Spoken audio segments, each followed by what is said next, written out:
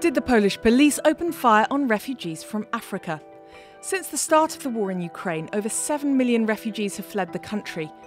Multiple reports have outlined the specific difficulties that African refugees faced as they attempted to cross the Polish border and enter the European Union.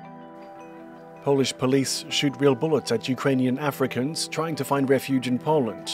Many young Africans died, others injured. This Facebook post, with its 4 photos, has been shared thousands of times since March the 10th. But a simple reverse image check on Google shows that the photos originated from other sources. The images do indeed show African migrants trying to reach the EU, but 2,500 kilometres away from Poland. The photos were taken in the Spanish enclave of Melilla, which is located next to northern Morocco. They were taken in March by the Spanish newspaper El Faro and the French news agency AFP. The Polish police has strongly denied any alleged shootings.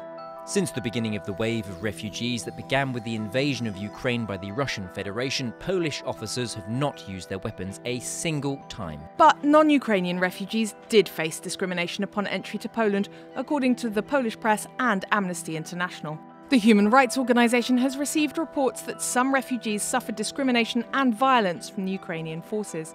Among these reports are incidents of police preventing non-Ukrainian students from boarding trains and buses that were evacuating people from the war zone.